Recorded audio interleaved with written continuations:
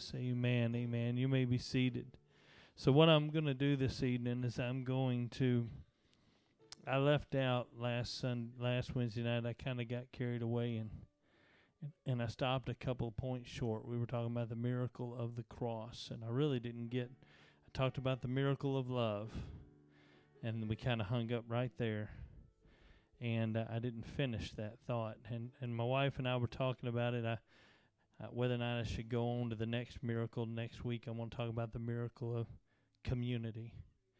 But we decided that after talking about it a little bit, that we thought that these next 2 points were valuable enough that I want to come back, and it does us well to think on these things. Amen. It does us well to consider these things, the miracles that it took for the cross to take place. The first miracle, there were 2 more miracles I wanted to talk about last week that I didn't get to, but the first miracle was the miracle contained in the person who was hanging on that cross.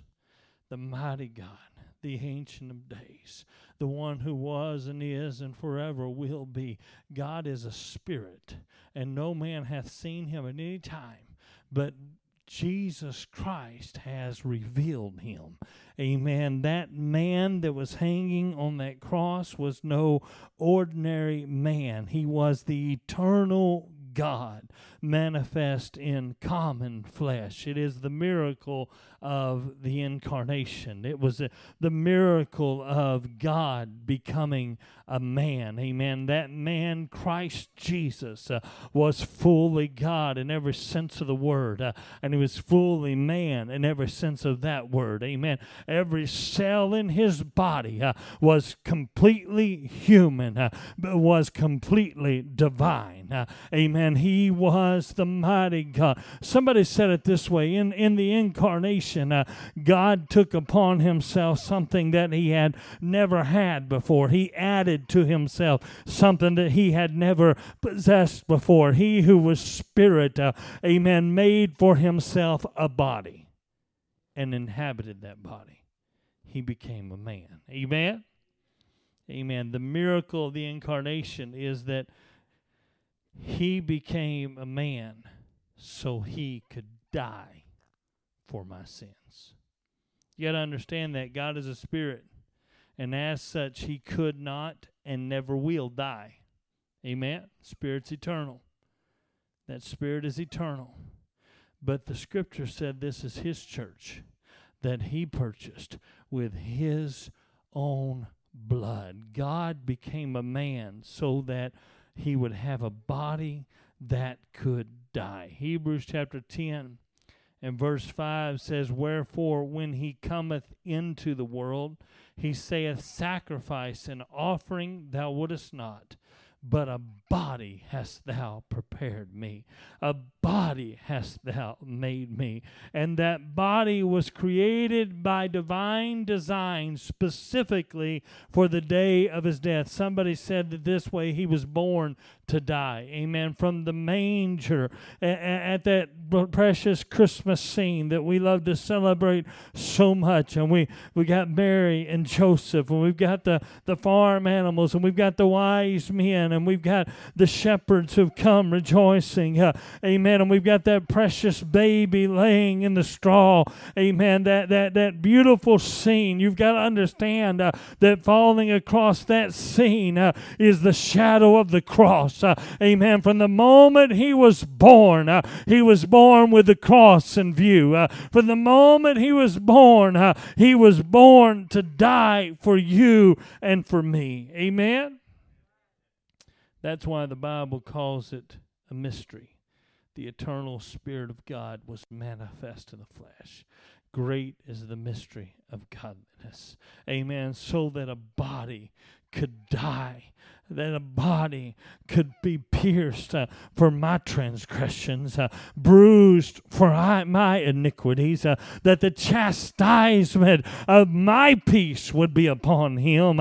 Amen. That's the miracle, that God would make a body, be manifest in flesh, be incarnate, so that he could die for me. It's a miracle of staggering proportions. The infinite became finite. I'll say that in a more understandable way for some of you that which could not be contained contained himself in a body. That which is beyond your comprehension, that is so big you can't imagine, that created all that is.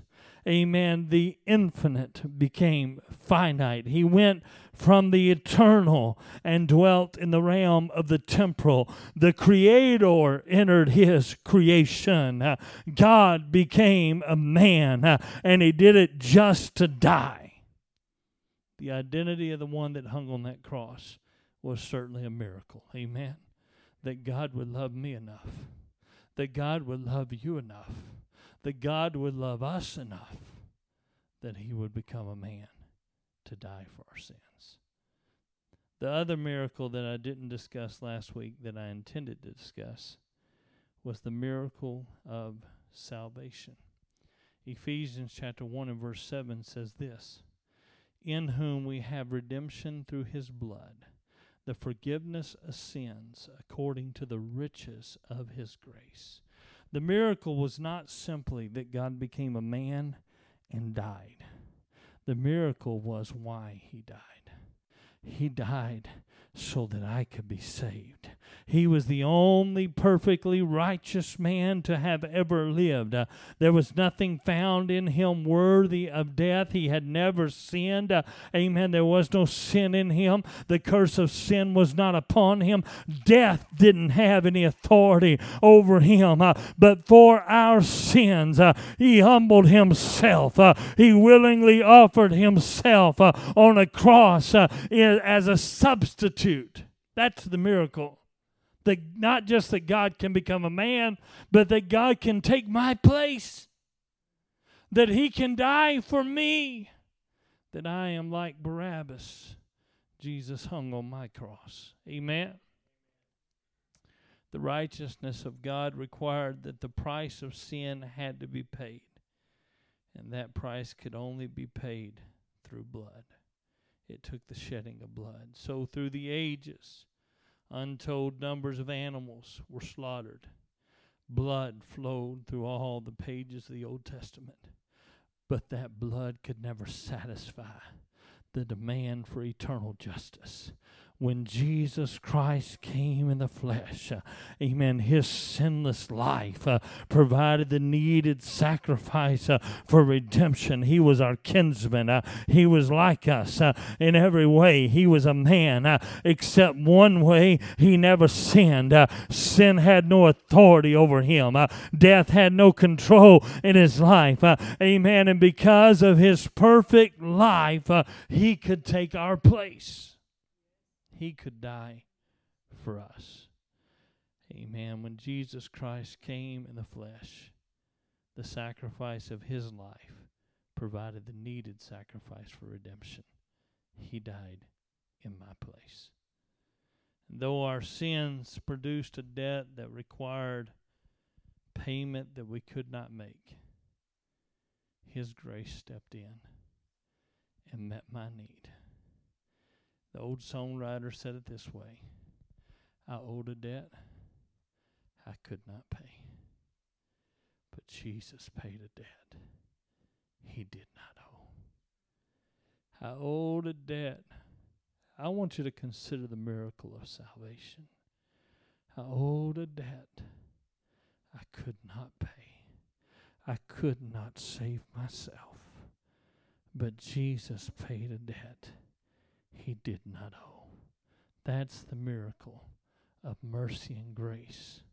That's the miracle of salvation. And it's a miracle that is unlike any other in the history of the world. Amen. It's a miracle unlike any other, that the Creator humbled Himself, took upon Himself the form of His creation. He became a servant. He became a slave. The Greek word there is a slave. He humbled Himself unto death, even the death of the cross, so that you and I could be saved. The Bible goes on to say, that same passage, Philippians chapter 2, probably about verse 8, it says, wherefore God also hath highly exalted him and given him a name that is above every other name, that at the mention of the name of Jesus, every knee should bow, of things in heaven and things in earth and things under the earth, and that every tongue should confess that Jesus Christ is Lord, to the glory of God the Father. I'm thankful today that I know who Jesus is. Amen. So this is what we decided we wanted to do. I know I haven't been lengthy, but I'm about to ask my wife to come, and you never know how lengthy she may be. But we want you to consider the miracle of salvation. I asked my wife to tell her testimony of salvation. And what we're doing is setting a precedent next month for our testimony service, which is March the 25th. I want everybody to be prepared to tell your salvation story. The miracle, he saved me. That's a miracle the whole world needs to hear. I didn't deserve it. I wasn't worthy of it. But he loved me enough to save me.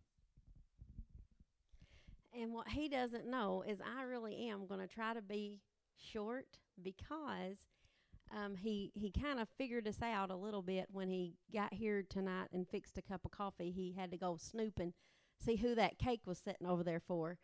So we did, Granny, since his birthday was on a Wednesday this year, she wanted to go ahead and get a cake and do some coffee punch and some marinated sandwiches. And then one thing leads to another, and before you know it, the snack bar is full of little treats and whatever. So we do have that in the back, and we will be going back there in just a few minutes. But I was thrilled to think about my life and how did I know that I needed the Holy Ghost? How did I know that I needed saved? How did I know that salvation needed to happen to me? And so while I have kind of put my thoughts on paper a little bit, and I'm going to read it a little bit, I also wanted to say, because I really didn't dwell on this side till I kind of got to thinking tonight when you said, kind of thinking about death and being a little melancholy. I thought, I really didn't say anything about being sad or that anything bad had happened to me. And I do want you to know that I may have been raised Pentecostal or raised in church, but bad things happened to me.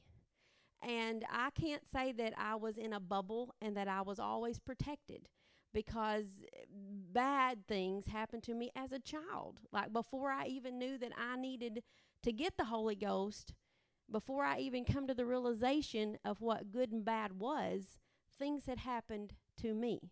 So I don't want you to think that, her daddy was a preacher and she was raised in church, and so that's why it was so easy. Because everyone has their own story. This is my story from my memories, and I was raised Pentecostal. I remember some grandmas in our church, which was a little one-room building. They had taken a house and took all the interior walls out and made it a one-room church. And over the years, we added to it here, there, and yon, kind of like the old building. But we had some ladies that were probably not much older than I am now, but to me, they were ancient grandmas. And it was Grandma Murphy, or Nana Murphy, Grandma Simmons, Grandma Wilson, and my Grandma Harris. And I remember them praying to and testifying about my sweet Jesus. And if I heard that once growing up, I probably heard it 1,000 million times. I exaggerate a tad. My Grandma Simmons, which no real relation to me, but we all called her that. And in my mind, she was 80-something. I know she was probably 80-something when she died, but from my entire life, I thought she was 80-something. So it's just how she looked and acted, and kind of stooped a little bit, and lots of wrinkles and sunspots and all that kind of thing. And I remember she would shout and dance Pentecostal style almost every service. I'm going to do her style because she, I guess, maybe had an equilibrium problem, maybe some inner ear issues or something. I kind of know that now, but then I didn't know that. But she would hang on to the end of the pew like this, and she would shove, woo, woo, just like that. She really couldn't do a whole lot wasn't real rhythmic or whatever, but it would happen just at different times. It might be somebody singing something about Jesus. It might be the preacher preaching something. If he said something about a miracle or how awesome God was, all of a sudden, Grandma Simmons would jump up, grab it in that pew, and there she'd go. And she might do it for 2 minutes. She might do it for 10 minutes. She might still be doing it when we were turning the lights out to go home. Just depended on whatever it was in the spirit she was feeling. So I have to say that she prayed over everything. Whether it was her kids, when we went to her house, literally, from the baseboard to the ceiling, a stretch probably all the way down to that one, but except it was a corner, was full of pictures. Her kids, her grandkids, her great-grandkids, her brothers, her sisters, their kids. That was her prayer wall. And every morning she'd get up and point her finger at those pictures and pray over them in Jesus' name. But my Grandma Simmons, she also prayed for her pigs, for her cats, for her chickens, for her plants, and anything else that she thought needed prayer. For your car, if it wouldn't start. If you said something about not having enough money, she'd put her hand on your purse or tell you to hand her your wallet, and she'd pray. She was fearless because she knew her sweet Jesus. I remember folks so poor that they paid the pastor tithes with homemade canned goods and farm fresh eggs. I don't think we would mind that. And I remember revivals, 3 weeks, revivals, 6-week revivals, every night, no rest nights. I remember if we weren't having a revival in Bono or in our section, driving to other sections in other towns, other states to go to revival services. And my favorite was Brother Robert Bayer. My dad used to say, when you've had a bad day, put on a tape of Brother Robert Bayer because it's like taking a Bayer aspirin. It'll make you feel better. But he could quote the Bible chapter and verse. You could say Judges 4:19. He could just say it. You could say Mark 9:21. I'm hoping that's really chapters and verses in the Bible. But anyway, and he could just tell you what it was. I guess, Acts 2:39. No, there is 39 and 40 and 41. So what is that number that you get to where there's no more in Acts 2? Because you're supposed to go be that. Yeah, something like that. Or Jude chapter, 2. Whatever. Anyways, but he could quote the entire Bible. He was a brilliant man, and he was anointed. If there ever was a man in my lifetime that I would think that is the Apostle Paul, it was him. He was so smart. Not only was he, I think he must have been, had that photogenic mind or whatever, because he could quote encyclopedias and law books and everything else, not just the Bible. And so if you were not going to win if you were going to debate with him and ask him about the oneness of God or the church or Catholicism or Judaism. He knew their history better than they knew their history. And I was just like, oh, wow. And I'll never forget. I need to stick to this or I'll go everywhere. Whenever I was a young girl at one of those revivals, my uncle, he wanted to have a tent meeting like the old time days. So he'd put up a big tent. We had Brother Berrien. That's back when they still had the little gas station thing with the fish joint inside it there at Lepanto, and the people went to the church there. And so after church, they went down and hooked up the fryers and was frying fish and everything for Brother Bear and everyone. And, of course, Mama has me waiting on everybody. Can I fill your tea glass? Can I get your water? Can I do this? Granny's got me running around doing whatever I can and help.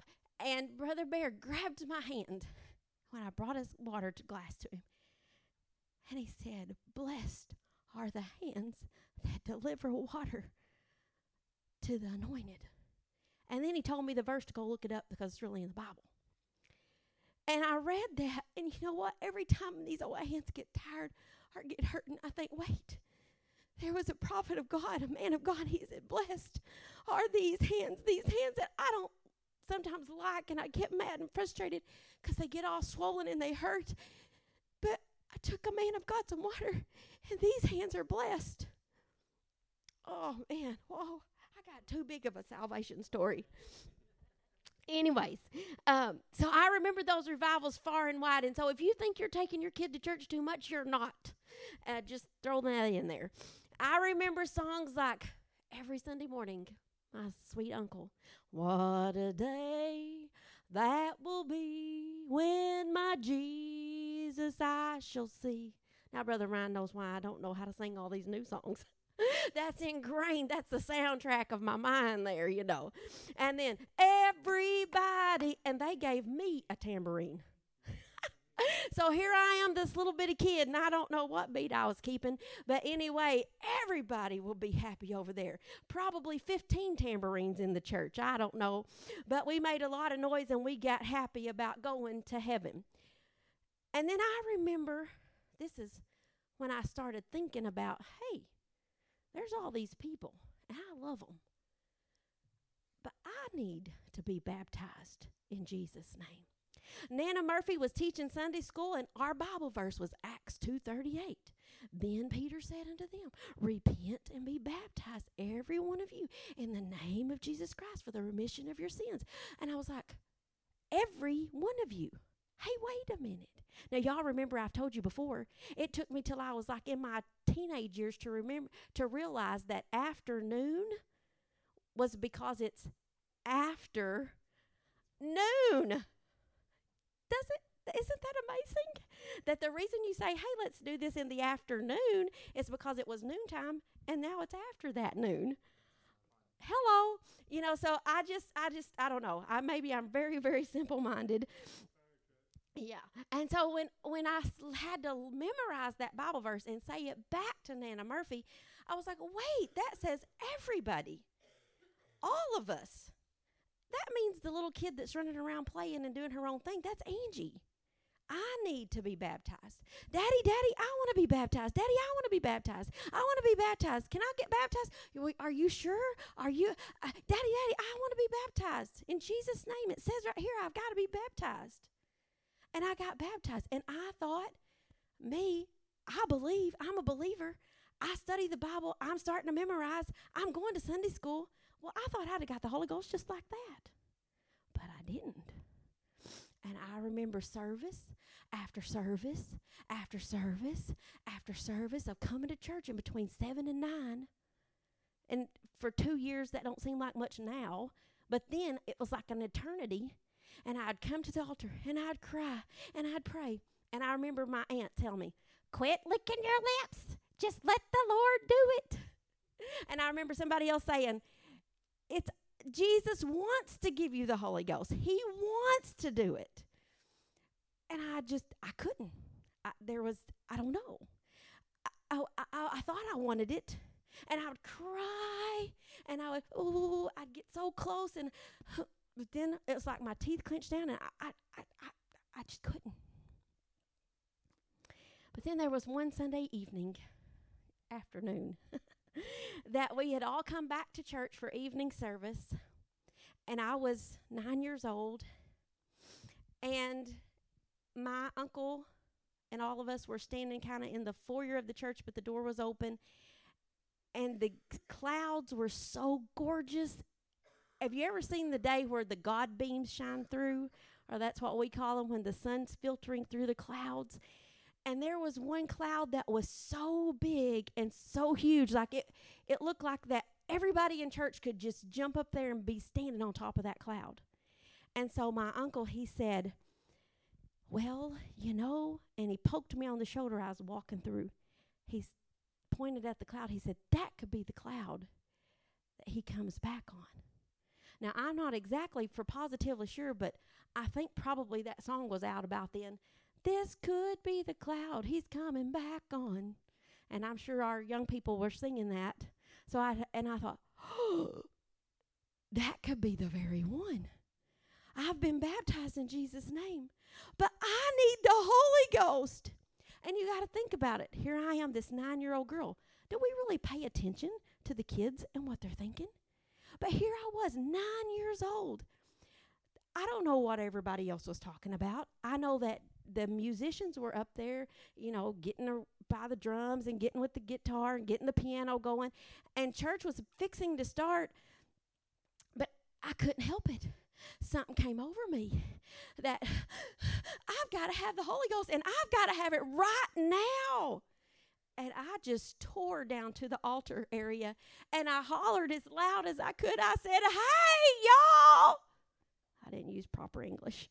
"Hey, y'all, I need the Holy Ghost." And I remember throwing up my hands, and my uncle shushed everybody and said, "This young lady's serious. She wants the Holy Ghost." And he come over there and he said, "Baby, what is it?" And I said, "You said that could be the cloud. Jesus is coming back on it. I don't have the Holy Ghost, and if I don't get the Holy Ghost, I won't get to go get on that cloud and go to heaven. I've got to have it." And he said, "Well, you raise your hands, and you believe when my hand touches your head, the Holy Ghost is going to come all over you." I raised my hand, and his hand touched my head. And standing over here, I was at the side of the altar area. The piano was behind me, and the church is out here. And I remember going weak all over my body, and a sound like a mighty rushing wind that I could not deny or control come all over my body. And before I knew it, my tongue was going ahead and doing all that for 2 years, what I've been wanting it to do so bad. It was speaking in an unknown tongue, not by my power, but by the power of the Holy Ghost. I have never been the same since. Did I do bad things after that? Oh, yeah, I did. And can I say that I was always a sweet princess? Well, most of the time. But anyway, I have a salvation story that nobody can take away.